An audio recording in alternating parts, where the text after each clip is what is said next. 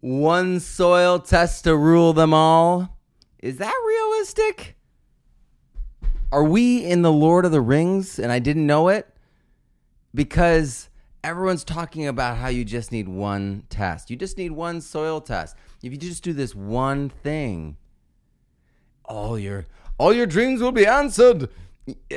That doesn't sound quite right. But then when you look at some of these test results, you look up Texas A&M's garden, lawn, orchard, and almost every single one is exactly the same recommendations, other than a tiny, like maybe 10 more parts per million on like one or two variables for peaches. But that's it.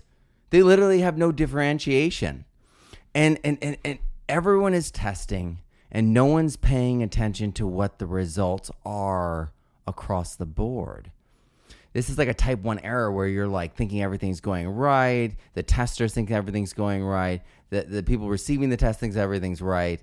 And it's all false positives. And it's not all false positives, right? But it creates an overall sense of security that itself is a false positive.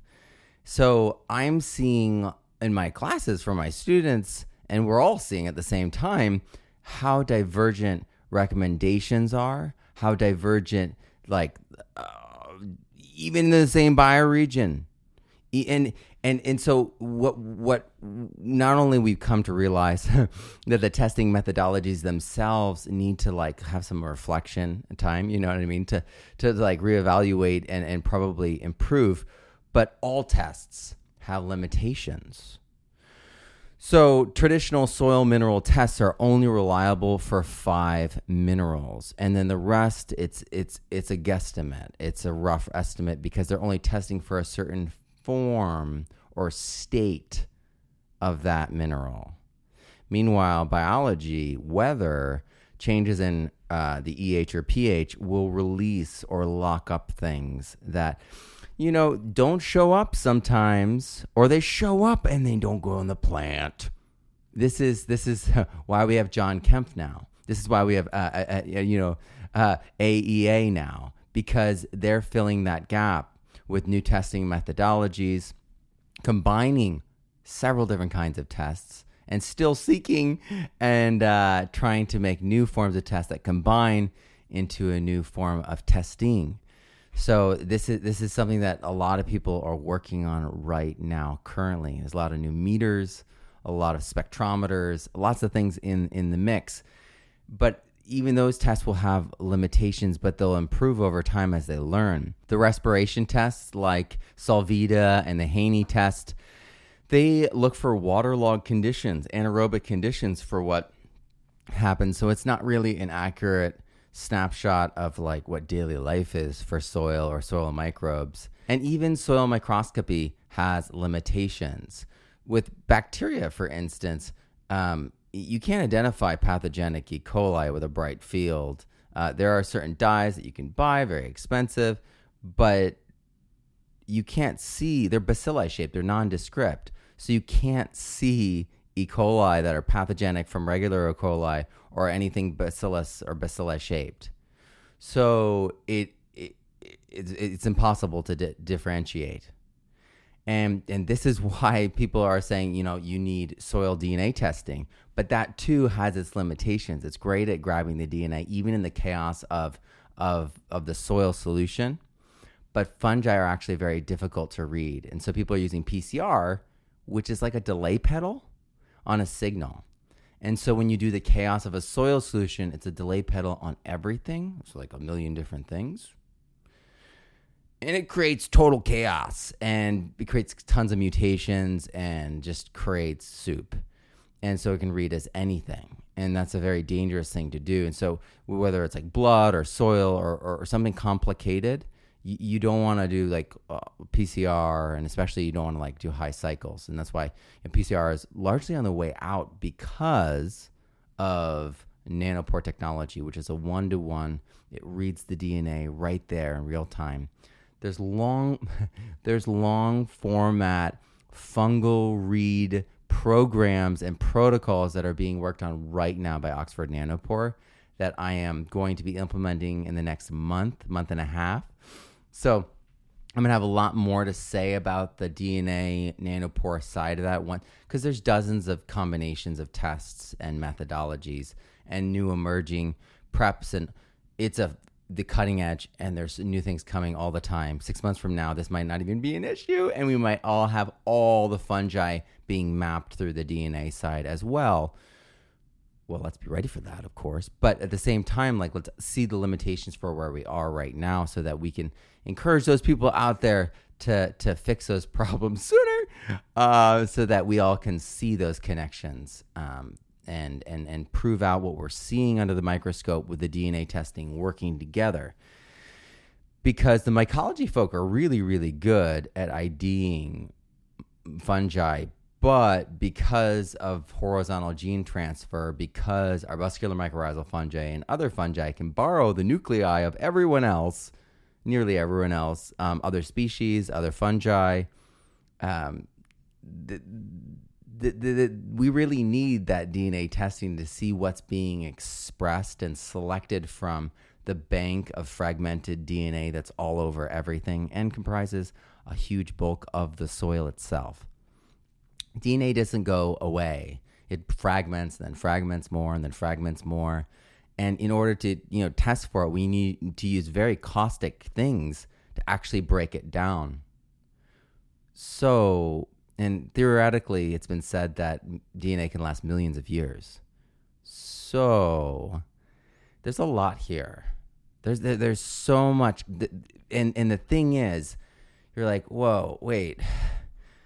If I want to PCR these things and just see the fungi there, well, let's think about that. It's not in its natural state, and then you PCR'd it, so you've created this echo, and it has mutations, and maybe you did a plate, colony forming unit, and you did a little plate petri dish, and you took that piece of fungi that grew out in the plate, and then you actually did. But how do you know the fungal to bacterial ratio from the original soil? You've done a selection process by feeding it that agar. You've seen who can survive outside of the soil, separated from the soil that's fungal, that feeds on agar. So it's like we must, with open eyes, travel into the world of soil testing and understand that everything has limitations, but when we map those limitations out, we actually can see the parameters for how they're useful and how they're not useful. So then we can compensate with other tests to create a complete or more complete picture, because soil is an incredibly holistic picture, and we're constantly seeing new ways to measure and understand and compare soils.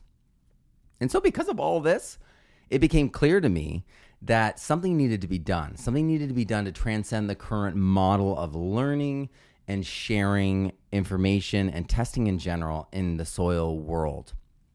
So in response to this, I started to develop new protocols based on the principles behind how all labs develop their protocols, because everyone has to develop their protocols for measuring and counting bacteria given their specific medium. Whether you're talking about animal tissue or blood or soil, like they all have their own parameters. So you have to go from the principles and then go up from there. And it's something that you could design too. So in response to all that, I developed new protocols, and in some cases saving hundreds of dollars, like with the live dead stain. So instead of paying like $600 or $800 for like this test kit that I get to use soil a certain number of times, for under $100, I have a lifetime supply of a stain that was thought to be not useful for this device. But because of modern technology combining with new ways of doing things that wasn't anticipated when the original literature was written about this stain in the 60s and 70s and 80s, they didn't anticipate what we can do now. And it's combining these tests into like a Venn diagram, much like the permaculture Venn diagram, to actually see what's true or truer than what we understand now. So we can't do that from creating pyramids and trapping the information at the top and siloing information and this endless game where they publish with a headline of the university and they don't show their data. And there's some great scientists that show their data and their methodologies and encourage you to go home and do it, like Dr. James White. Unbelievable. I'm so thankful for that man. He's a national treasure. And but there's so much locking up, there's so much siloing, there's so much lack of communication that we need something that's by the people and for the people, a way that we can communicate, a way that we can share this information and connect this information to show these limitations all the way. Because, if those of us who have studying this and people who are doing meta studies of these things, given the published data, are seeing these limitations, what would happen if we all made a way that we can see those test results and compare them? I think it would change everything. I think it would be like an emperor wears no clothes moment. And a lot of soil science would snap into place, and you wouldn't need convincing. Things would be self-evident, and new insights would just unfold as we saw things from different angles with massive amounts of input and data. So click the link down below and click the notification button, because I'm going to reveal what I'm talking about, the idea, on June 15th here on YouTube. So I'm going to break it all down. I'm going to go through all the details. And so just go down and click the link, and I think you'll be really excited about it. All right. I'm Matt Powers. Grow abundantly, learn daily, and live regeneratively. And I will see you June 15th for a huge announcement. Thank you so much for watching. I'll see you soon.